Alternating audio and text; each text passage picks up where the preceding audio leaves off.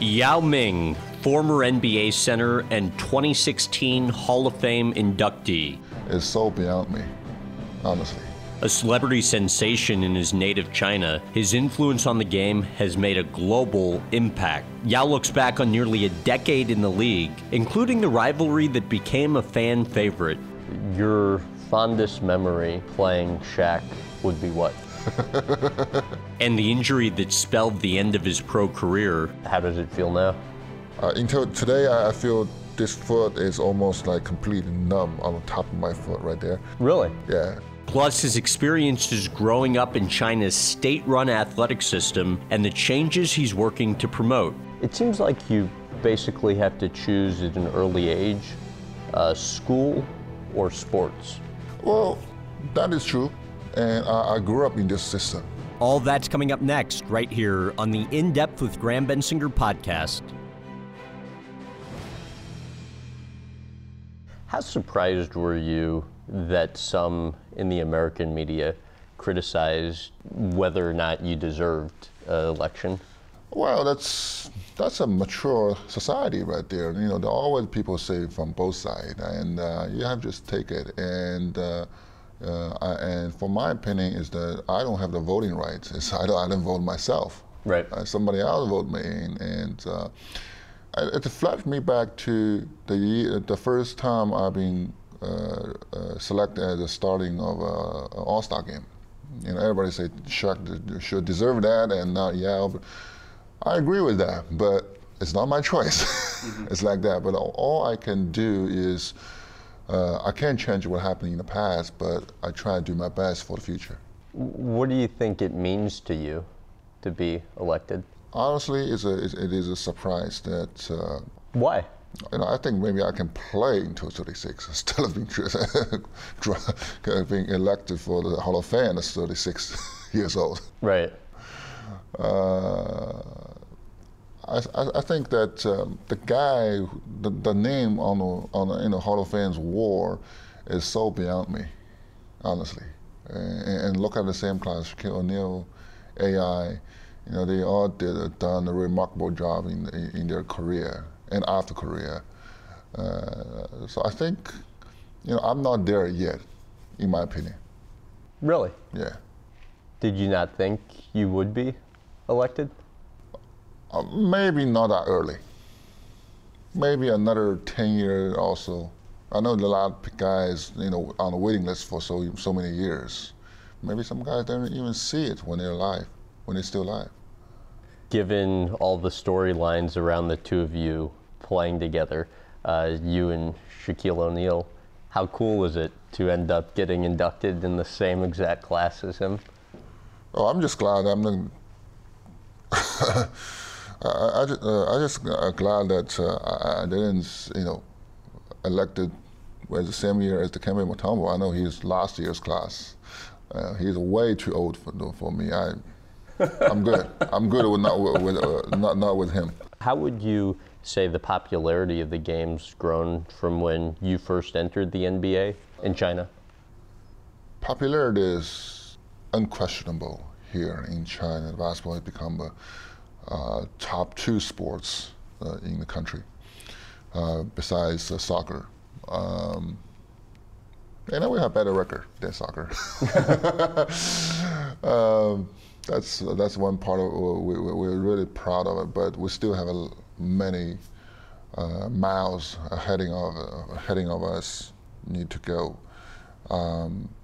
And talk about the popularity is not only depend on the players, but also you know, the media's, the journalists, how they write down the stories to share to the fans and have them getting interested about the sports, involved in sports, or participate in the sports is the future of our game. You know, the difference in cultures. One example of that is the Chinese people viewed you as representing them. So if you were to fail, the Chinese people would view it as them failing. How much pressure did you feel when you played because of that? It is a lot of pressure. I remember the moment I ready to step on a plane to Houston, back to 2002, at the airport, Shanghai Hongqiao Airport, and you thought about turning around. I thought about turning around. Well, you did your homework, really. Thank you. The way to the plane, there's a tunnel right there. You just walk down there, walk onto the plane, right? So I feel that tunnel is so dark right there. It's almost like a black hole trying to eat me. Why? And there's so many journalists. The cameraman is behind me. Use a light, all kind of stuff, the flash cameras. That's kind of that's one side is so bright, other side make me feel so dark right there that, not mean dark, but it's like a pressure. It really make me think, oh, maybe I should turn around right there. But that's all. It's almost like I feel like that's one-way ticket. It's a one-way ticket. I think the good thing is my parents taught me that to forget everything when you step on the court. That court should be pure and clean, and clean your mind, clean all the essence, the thoughts right there. Just focus on your teammates, your plan, and the ring, and the basketball hoop right there. But I've been thinking about you. I remember what I said this before in a book. I work with Rick Bilger. Sure. That if I fail, that means the entire country is failed, something like that. I think, well, that means that don't trust a word from a young kid at 23 years old. That's a little bit too much of a self-centered of that. But I mean, here you were, the first player of your caliber to be on a stage that big, and you had captivated an entire nation of people. So, I mean, I don't know that was that far off from the truth, right? Well, maybe it is. It exists. It is a fact, but it's not that serious. Mm-hmm. Or I don't know what other word I can use here. Maybe that inflected that how much pressure I have. Mm-hmm. But what if I failed? You failed. And there's other people who will replace you later. So and just you failed. There's always a replacement. You end up missing the first 2 weeks of training camp because of your obligations to the Chinese national team. How much of an initial disadvantage did you feel like you were at, having missed the first 2 weeks of training camp? Well, before I missed that 2 weeks training camp, I missed the whole summer playing. The summer league, the rookie class, everything. Now, everything you have to look at both sides. Honestly, I'm a little bit, not just a little bit. I'm scared about coming to the United States. Before I come, I hear a lot about NBA players. It's the most physical league in the world, and people like to challenge you. It doesn't matter how tall you are. They like to hit you with a very physical elbow and push you out of a pain. And almost like a wrestling on the court. No, a lot of it. Before you play, you only can hear from news, from TV, from. And that's how it sounded to you? That's how it sounded for me, And we know that Chinese players didn't play very physical. No, the most physical level at here is not that physical in the United States. So, first thing is like, am I getting hurt in a very short time?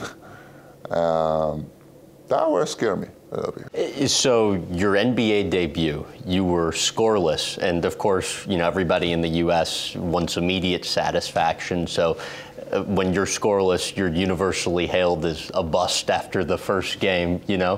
How concerning was it for you going scoreless in that first game? A little bit embarrassing. Embarrassing? Embarrassing, a little bit embarrassing. Not just a little bit, but embarrassing. But I gave myself a little bit cushion there, I keep top of myself, and also my parents is helping on that, was saying, we're just new here, and we need some time to make adjustments. No, make some excuse for yourself at the very first game. Sure. But at the bottom line, I tell myself that everybody have a start. I know LeBron started with 20 points game. I know a lot of guys started will have a great start, but most important is where you're ending it.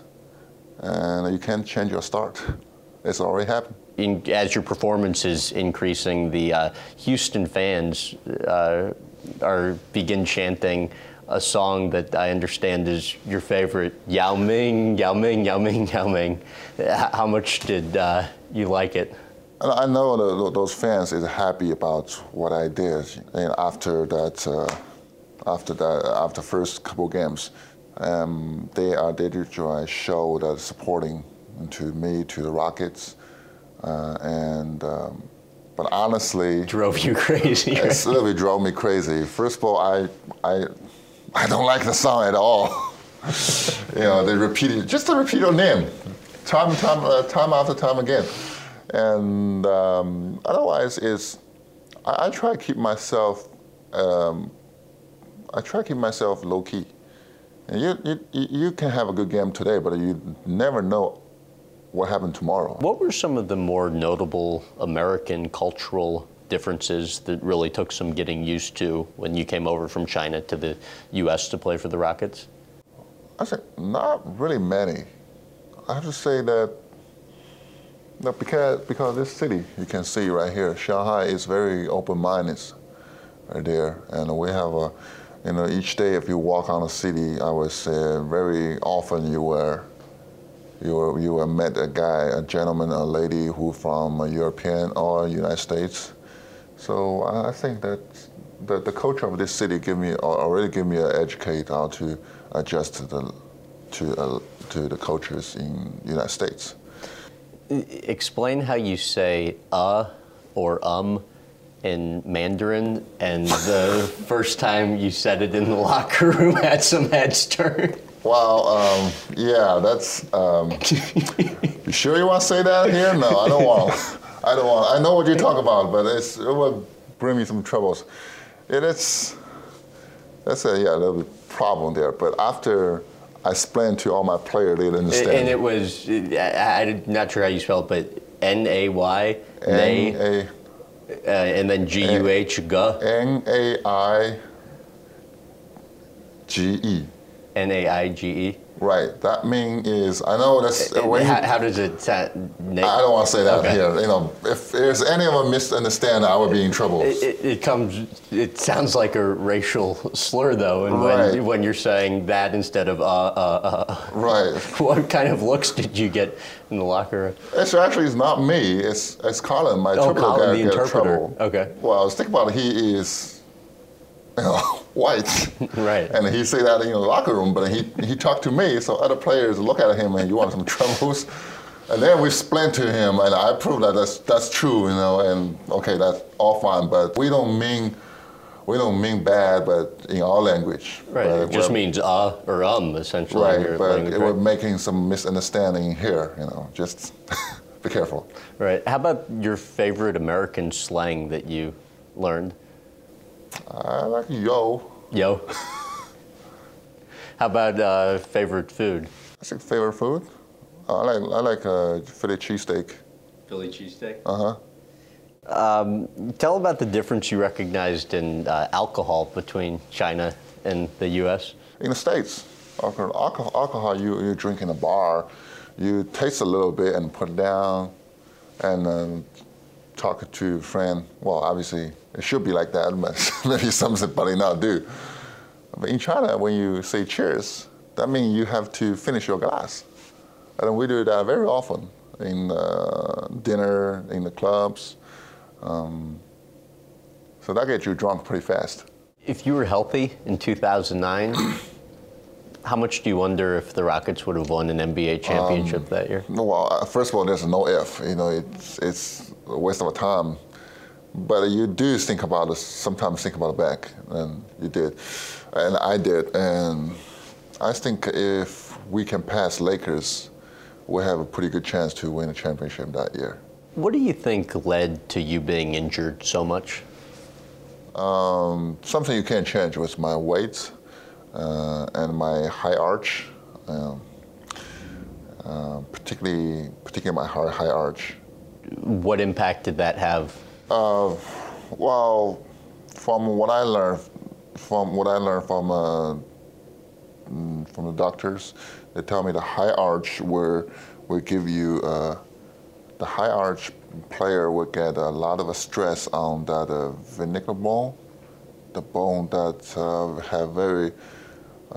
don't have very good blood supplies compared to other bone on there. If that bone starts have some stress fracture, it's hard to heal. That's what it is. What I have. How many serious injuries have you had? I think I had 1, 2, 3, 4, 5 or 6. 5 or 6. What's been the most significant surgery you've had? Definitely 2009, the reconstruction.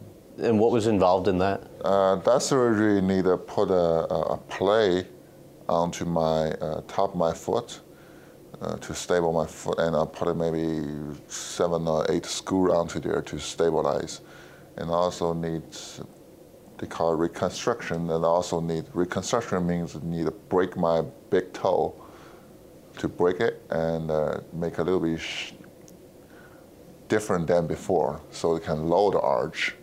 So the stress is going down, will split out by the entire foot, not only on that part. And they did something on my heel doing one surgery.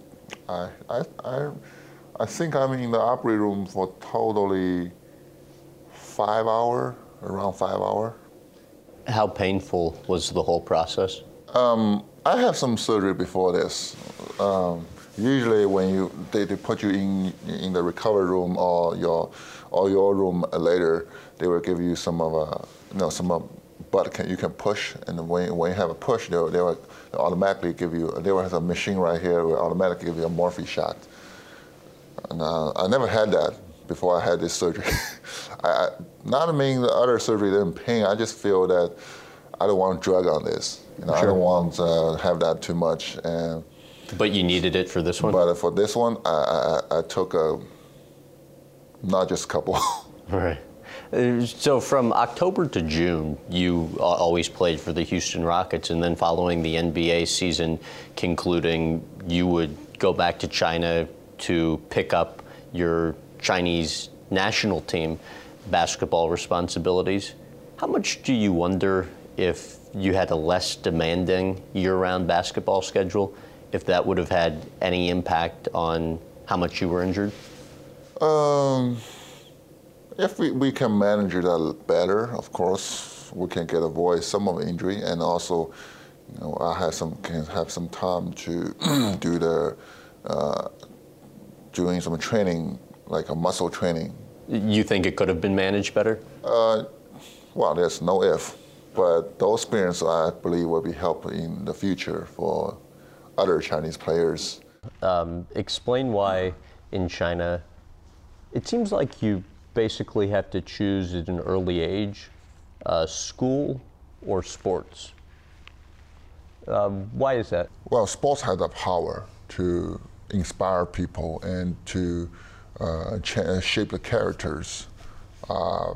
That's how sports really can do. And obviously our leader understand that kind of power and willing to put a resource in there. But back to 60 years ago, our country is not, it's still underdeveloped, entire country. After World War II, after Civil War, all kinds of stuff, everything is waiting for rebuild. And the sports probably have to take a back seat a little bit for a little time. Unlike in the U.S., that the sports is part of education. It's PE classes, class, and you have NCAA, you have a state championship game for the high school level, and all kinds of stuff. We have that now, but obviously still maybe decades behind U.S. program, and because just because that the system is being separated. What would your school and practice schedule entail when you were growing up? I went to the sports first level academy when I was 9 years old. We still study as a normal student from 8 o'clock all the way to 2. And then the difference is we have to participate a 3-hour practice after that, and then homework. And the rest of the kids can do, they still can play sports, but not like a central practice. It's a very random practice, a random play, and you can do your homework and go do whatever. We don't have that kind of a lecture time for it. I keep that way until 14. The junior team of the Shanghai City think I'm good enough. They draft me to the next level. So from that I have a very minimal education time, but a maximum practice time. Almost I would say somewhere around my first 6 months was really hard. 10 hours a day for 6 days a week. 10 hours a day, 6 days a week at 14 years old. 14, it's actually 13 and a half. The first 6 months is really hard, and that is almost like you can think of a boot camp for the military. In the first couple months, now they train really hard, not for really find a good guy, but try to wipe out those who didn't qualify. Mm-hmm. So that is what the training camp for the first month. What do you remember from those first months? I lost about 40 kilos. Oh, did you? I wish I can do that now. Yeah, right. That is what they do. And after that, we would get back, and we have much smaller group now. After 6 months, we train almost like 4 hour, maybe 5 hour a day. Still 6 days a week, but we have more time to study. If you could make any changes to the system, what changes would you make and why? Well, I think that's a big question. It's not just me, and I can tell you that a lot of people think about that. Sure. It's that problem is already put under the microscope to everybody. Well, I ask you though because you've had the benefit of having been in both systems, or having seen. Having gone through the system that you did, and then also having some understanding of what the American system is? The change of this system, I would say, you have to define from sports to sports. But for the basketball, I think, we always say why we cannot find 5 guys on the court or 11 guys on a basketball, football, soccer field playing world level among the 1.3 billion people. The answer is because we didn't elect people. We didn't select player from 1.3 billion.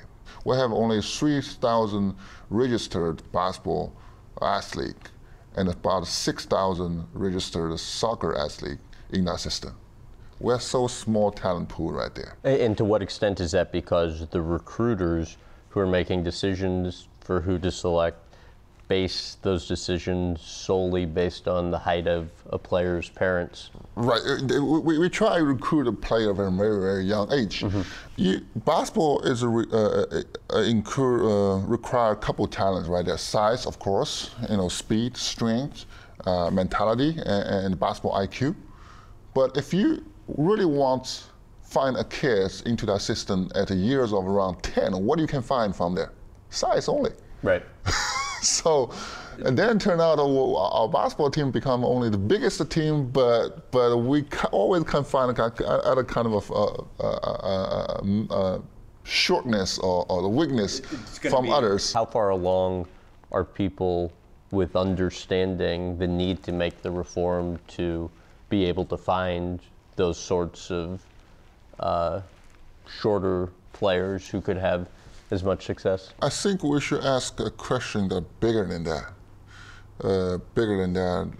but also we're back to the original question, which is what is sports for us? It's just like, the system between sports and education is basically the same idea. It's the same idea. that is a centralized those kids who had the talent to give them a best education, and hopefully they become an engineer or great leader or some kind of stuff, and a contribution for our nation, for our country, make their contribution. So I think, first of all, sports is, like I said, it's such a great strategy to educate people, to raise the kids, which not only teach them, become stronger men, faster men, and physically, but also mentally. They can become much tougher than before. They learn how to teamwork, how to competition, how to respect the rule, respect your teammate, and respect yourself.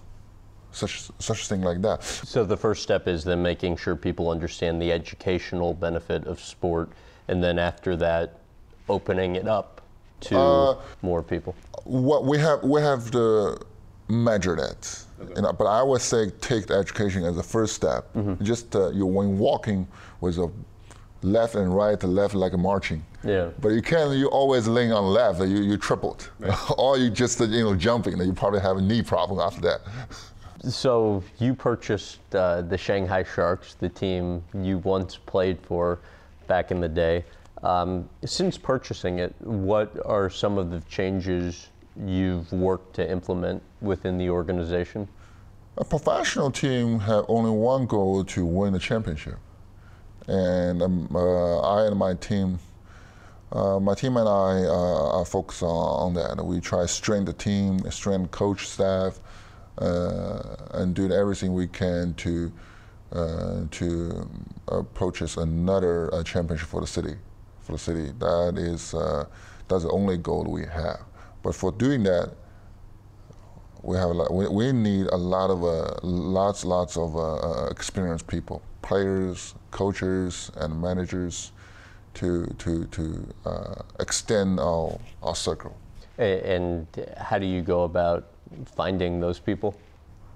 First of all, it's traditionally sports area, professional athlete, coaches. The coaches were defined in two groups. One is a senior team who play in the professional league. Other one is managing and coaching in a junior team, just like the team I played before, and recruiting some young talents, athlete, give them well-trained, give them some education. Well, again, this is still an old system we have right now, that whether you like or not, it still exists. Right. That some coach you have to be a babysitter. So yeah, that's basically what we do. Explain how the CBA's been run historically and how you've been working to privatize it. Well, CBA is a system that, how can I put it this way? The basketball season exists almost over 60 years. Like I said, 1952, when the Sports Bureau being established. But back then, it's only almost like an Olympic game. We play once a year like that, and instead of a 4 year, maybe we'll play 1 year. But we have, the schedule would be like Olympics. 2 weeks maximum, gone for the year. But back to 1955, that's the first experiment season for CBA. Not called CBA yet, but we have all the team as 8. Back then, 8 team play home away game, just like NBA, for the first time in early 1955. I remember I watched some of the game in Shanghai. And 95-96 season is the first season, crossed a year and play home away. So until today, it's just about 20 years. It looks like NBA schedule, but behind that, the management is very, very different. Owners will pay the wages for players and coaches, but basically, it's CBA, Chinese Basketball Association, run the league and tell what to do. And now the owners feel that we have so much pressure on the cost today, and because we don't have the kind of salary cap control, and you guys are the ones spending all the money, but don't get to make the decisions, I essentially. think that's a part of a I think that's a big part of a reason too. And but we did a couple of rounds of negotiation, and today I think is we're heading to a course that the owner will have more speaking rights than before. How challenging have you found it to make the government less involved in the league? Well, I think it is not about dependent or not from the government, but have the best people to do their best, do their familiar area. If we admit that basketball league is a business, of course, it's a sports too. We should have sports people, basketball person, and business people in the chair to manage it daily. And if those changes are made, how much more success do you think the league can have? Well, it's 1.3 billion population of marketing. So a big potential audience. Yeah, and I think the NBA already helped us a lot to promoting sports here, so it should be easier for us. The 2008 Beijing Olympics, when you carried the flag, I know is a pivotal and very memorable moment from your career. What was your involvement in that process? Olympics is a remarkable in China. I mean, all over the world too. But I mean, even more extremely in Chinese, that it's almost like gateway for us to touch the world. When you have a chance, when I have a chance to carry the flag of my country, to walk, to lead the entire sports delegation, walk into stadium, that's just like a life dream become true. What was the moment that you were involved with from those games that is most memorable to you today? Probably the first game against the United States, when we ran into the stadium, that we are impacted by the, how to say this, it's unique atmosphere in the arena, Ukasong Arena, where the fans, how loud the voice is. And it's for the first time, maybe for the first time, I felt that the floor is shaking. The floor is really, really shaking. And I feel that the heart is a connect the entire land with other people. I know that's just very strange feel, but I do have that feel in the moment. Not just those in the stadium, but everyone in China. Yeah, the emotion is so strong. What was your involvement in bringing the 2022 Olympics to China, or back to China? I said this, 2008 is such a big event and also a great education for our people. Through that sports, we understand much more than just winning or losing. And again, through Liu Xiang's story, through all the kind of stuff, people may not understand at that moment, but they started at the beginning to realize that a couple of years after, how we should treat the sports games. And I believe 2022 Winter Game will give us another lesson, another opportunity to get to next level. Explain what you've been doing to try and rid China of shark fin soup. Well, the shark fin soup is a traditional food on the royal family's table over centuries, and now because our economic guru, that can be served on the regular people's dinner too. Obviously, it's still very expensive, but it's not expendable. Mm-hmm. The problem is that there's so many sharks being fishing from water that really damage the ecosystem in the water. And so, without the top of predators and shark, that the secondary of the fish were grown, and the next levels of those shellfish, all kinds of stuff, were gone, and the water quality were really damaged. That at the end would damage ourselves. Before 2006, that's the year we started up that program, that 72 million of the shark being fished from water per year. So without control, the shark can go extinction inside of a decade. Wow. Yeah, that's pretty amazing. And after that, after a couple of years, we try to spread a message and try to prevent that happens. That the price of shark fin is dropped almost over half. That means consuming is down. Not enough, but it's a step. That's a step, strong step. Tell about the stand you've taken against elephant and rhino ivory poaching. I've been asked a lot of questions. Why save those animals? If you try to say animal is our friend, just need to be safe. Why pig? Why cow? Why sheep? We eat those things. We eat the animal because physically we need it. And a rhino horn with ivory, that is not something we need physically. We need it physically. And medically, already proved that rhino horn have no different than the fingernail by our own. So it's not necessary to take a wild animal's life for a small piece of their product right there. And on the other hand, that wild animal approach is really cause a lot of local issues in Africa, which local people in Africa depend on those tourists go there to safari, to see the animal, to generate the fund for the school, for the infantry construction, and their education, for their hospital. And there's a number that each elephant lost is cost almost. Sorry, I lost that number. Probably somewhere around 20 kids of drop.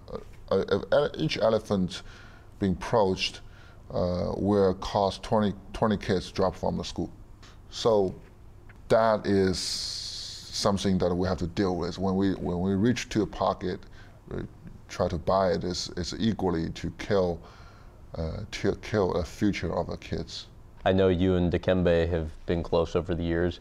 How much do you think he influenced your charity efforts? Well, we have some kind of a common in our background. We all come from a country far away from the United States. We all play basketball and travel to states as an international player in the league. And but none of us nature language or English. And we all know that if the U.S. is here, our country probably right here. And we have that fortune that to change our life, but there's still millions of people there that we can do something for them. That is our comment right there, and that is what I learned from Dikembe. And basketball is our job, and basketball changed our life. And we try spread this experience, and hopefully more people can benefit from it. How did the idea for your foundation come about? My foundation established in 2008, as pretty soon after the great earthquake in Sichuan province. That earthquake took over 70,000 souls in there. It's a hard moment for my country. Everybody try to do their part to support, to help our countrymen right there. So we start a foundation and try to donate and also raise some funds to support Sichuan province to rebuild some of the schools been damaged in the earthquake, and as a first step. And also not only here, but some other underdeveloped area in China. So far, we have 17 schools already finished. Half of them in Sichuan province, and half of them are spread out in the Western China, underdeveloped area. What of the work that you've done so far would you say you're most proud of? This Yao School basketball season program we started 5 years ago. The idea is that we recruit a lot of the young volunteers from the normal university, and train them, and send them to those schools who need it, including the school built by us, and have them to train kids to play basketball. Of course, but our goal is very clear that we're not trying to find the next talent players. to play professional. We try and train them and teach them and learn those characters, respect, the rules, teamwork, and leadership among the PE classes right there. And I strongly believe they will learn it. You know, some of the kids are, we call this here in China, called left behind kids, because the parents migrate away to other city to find a job or something and left them behind in a village, in their home, live with their grandparents. The grandparents are either too old or too ill, sometimes a lack of energy to take care of them, so they become pretty much isolated. So team sports can put all the kids together. It try to similarity as like you have a sibling play with you, some kind of that. You know, hopefully that can help. Some of the change from the kids that really make me feel that we do the right thing. So I remember this from our last interview 5 years ago. We were talking about fame and privacy, and you made the comment that, you know, if you could do anything today, you'd love to walk down the street in Shanghai with your wife, holding your daughter and an ice cream cone, and go unnoticed. How difficult is it for you to find privacy today? That nothing changed. We had a good day. Another day at the Disney Resort in Shanghai. They just opened 2 months ago. They have all the VIPs pre-open tour in there 2 days before the grand opening. It's very less people in there, and you know, we had a good time there, walking the park, in the resort, and get on all that kind of a game and play a little bit. That's one kind of a joy we don't have for a long time. What have you found to be the most difficult part of fame? Maybe it's this, that my fame somehow is come my height. Well, I'm not denying it, because I have to admit that's my effect. But that's one thing I cannot hide, but other people can. You know, if like you are Jackie Chan or you are or Arnold Schwarzenegger, who were with this weekend. Think about it, yeah, just normal heights. He can put on a hat and sunglasses. Yeah, I did that too, but it didn't work. Right. That's one thing I feel uncomfortable with. What makes you uncomfortable about it? Yeah, I can't hide anywhere, and people can recognize me from 100 meters away. Right. But when you were growing up, I understand you always wanted to be really famous. If you had to, if the Yao today was talking to the Yao who was a kid and growing up, what would the Yao today tell that kid about fame? Enjoy your moments before you get famous. Really? Everybody try to get famous, and it's unfair for me to say that you know, the fame is hurt me more. It's unfair for other people. You know, that it's in our world that your back is not hurt when you're talking standing. You know, that's in our world. Right. But I think I try and use my fame to do something to I think it's right to do, which I don't waste my day and don't waste my life. When you were growing up, or I guess still today, I believe your mom was 6'2", or is 6'2", played for China's national team. Your dad, I believe, is around 6'10", played for the Shanghai City team.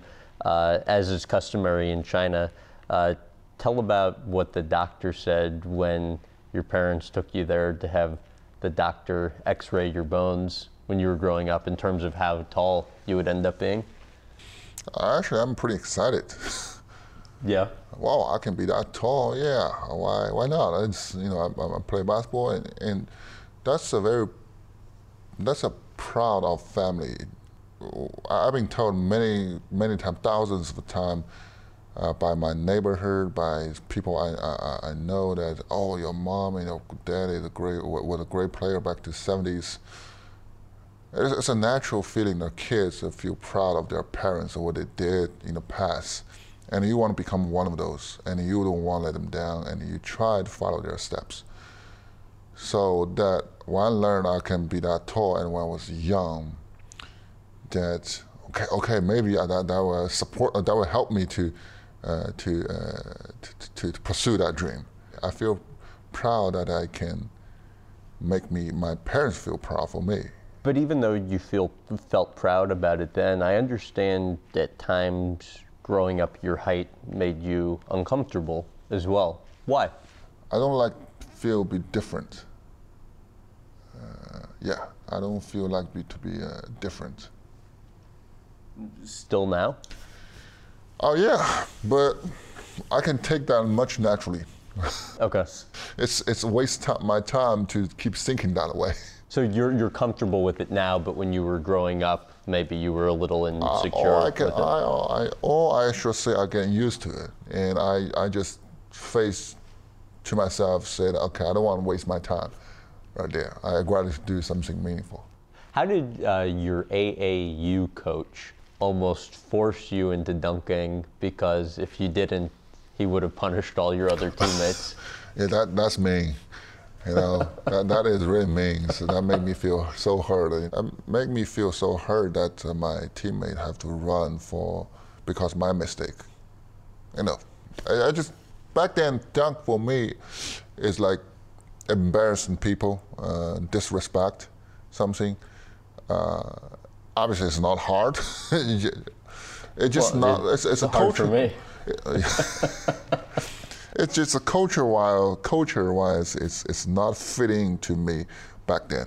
It takes time. Correct me if I'm wrong, but given the Chinese culture stresses teamwork and not sticking out, I think the CBA didn't even keep individual stats for a long time.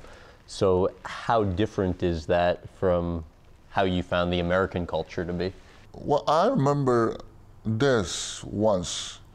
I remember when I realized, when we see we or me, is the difference between we and I. The difference, I found out that, I forget which year, but it's a game we play against Philadelphia in Philly, Philadelphia Sixers in Philly. That game we lost by 40, really bad game. And after that, again, we have a routine, a media press come into a locker room and interview everything, and you really have to talk, you know, how you feel, and basically we say, oh, we didn't play. Obviously, you have to say something, you know, blame ourselves. You know, we didn't play well, we didn't execute well, we didn't play tough. They come to kick our ass, whatever. We say we and we and we, and that moment, there's something crossed my mind, saying, why I say we? Why not I say I? Because if you admit that you are leader of the team, you have to take a responsibility. When you say we, that means I try to hide behind this we. And that if we over complain, saying about what we do, what we should do, is actually I don't want to do. That is what it really means. And we try, okay, if everybody do it, I do. So which one first? Or should let's do it. Let me do it, and everybody follow me. And what kind of attitude we should put out there. So if we continue to say we, then we should add another A and a K after we. That's weak. Tell about meeting Michael Jordan for the first time in San Diego. That is probably the first time I know what nervous is. I had a couple F's before in my academic class, but I've never been that nervous. You hadn't? No, I'm just joke about it, but you know what I'm saying. Right. Yeah, I feel very nervous. Why? I can't explain. I'm just nervous. How well do you remember him talking trash to you? I don't understand. What do you mean? I just don't understand English back then. What do you remember now from being around him that first time? I remember I've been called up for a shooting game. He asked every kid who want to come up to shoot 5 spots, baseline, 45 wing, top of key, and other side. That if you made 5 shots, if you miss 2 in a row, you have to sit down. If you made 5, all of the spots, obviously you can miss 1, but you cannot miss twice in a row. That you can reward by a latest model of a Jordan shoe. And I'm a pretty good shooter, but I remember how my risk, extend out for the shooting. It's totally not me. It's totally not me. I missed the first one, I made the second one, and the second spot I missed 2 in a row. I'm just get out. That's how nervous I am. How strange was it to consider that you were, I believe, a counselor at the camp, and then 5 years later, you're playing against Michael Jordan in the NBA in his final All-Star game? Well, if you think back, if I think back, that's amazing for my rookie season.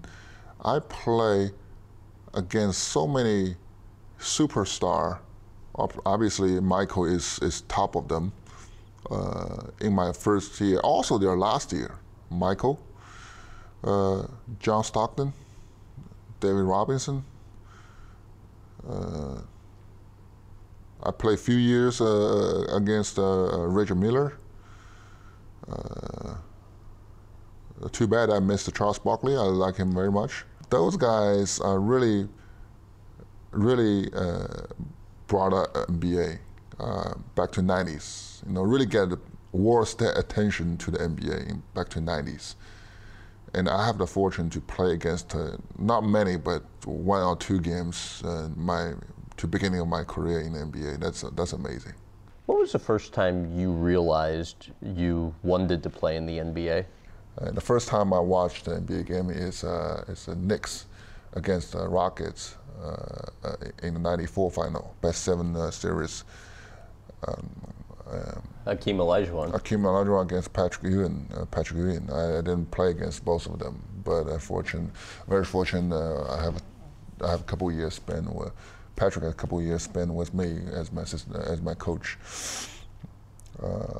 And that is one part, and then become the second 3 championship in a row, three championship in a row as Chicago Bulls. 2 years against Utah Jazz, John Stockton and Karl Malone. And that really get everybody's attention. But again, they are too far away from him. The Lakers Summer League team play against our national team beat us by 30 or 40 points when Kobe's first year drafted by the Rockets. The Lakers. Right. And we were okay. That's just Summer League. That's a national team. That's the best team in our country. We need almost like get a step by step, but maybe there's a 20 step behind before me. And no, I can't imagine for that. No, that dream is too far. And when I started thinking I have the ability, I might have a chance to play NBA is that AAU league I played back to 98.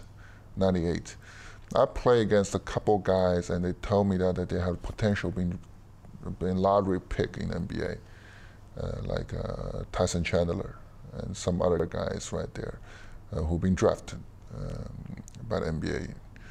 Okay, if I play pretty well against them, I might have a chance. So you see, from Paris, from the summer 1998, that kind of experience really opened my eye and extend my confidence in there. If I never had a chance to walk out the door, that I might just a normal player in China so far. Your fondest memory of playing Shaq over the years you were in the league would be what? I think it's our first matchup. And obviously after that we go back and forth, and obviously his experience and his skill and his strength of course is beyond every player in another level. I'm just calling to a lucky timing that when when he is just about, I don't know if he agreed that, but he is just about past his peak and slightly floating down, and I'm still young enough that I can compete against. So imagine, sometimes I imagine that if I was Dikembe in what year it is when Dikembe played for Philadelphia in the final against the Lakers, you know how tough Dikembe is, but Shaquille O'Neal still overthrew him. I don't know if Dikembe will agree with that. I'll ask him. And those are great centers, and I just hope that I can be part of them. Thanks for listening to the In Depth with Graham Bensinger podcast. You can also find us on Facebook, Instagram, and Twitter at Graham Bensinger, and visit grahambensinger.com for TV times in your area. Also, don't forget to check out our YouTube channel at youtube.com/Graham Bensinger for hours of extra content. If you enjoyed this episode, please give us a rating and review on iTunes or wherever else you listen. This has been the In Depth with Graham Bensinger podcast.